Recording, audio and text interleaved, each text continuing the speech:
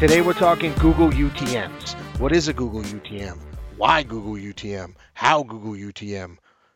What is a Google UTM going to do for you? I'm going to stop asking myself questions and just simply tell you what it is.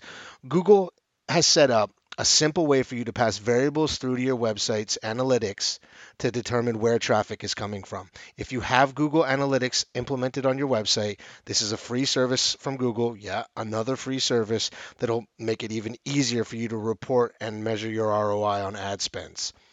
Go to Google, go to Google search for Google UTM Builder. Brings up a really simple form. You type in your website address, you enter in a few fields or some data into a few fields, primarily your source. What you want to put there is where the traffic is coming from. So if it's a Google ad, you'd put Google. If it was Yahoo ads, you put Yahoo. If it was Bing ads, you put Bing. Facebook ads, Facebook, so on and so on. The next one that I usually identify is medium.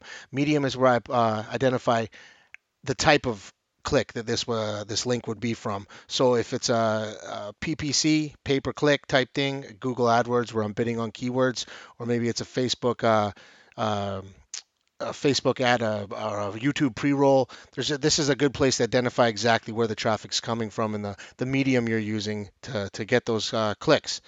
And then lastly is the campaign. You want to keep your campaign name the same across all of them. So you change the medium and the source depending on where you're placing the link, but leave your campaign the same. That way, when you go into Google Analytics, you go into acquisition and you go into campaigns, you're going to see all the UTMs that were clicked on, and it's going to provide you a really quick and easy way to see if you're paid and actually organic. Because if you're just passing links around, it doesn't hurt to put a UTM on them.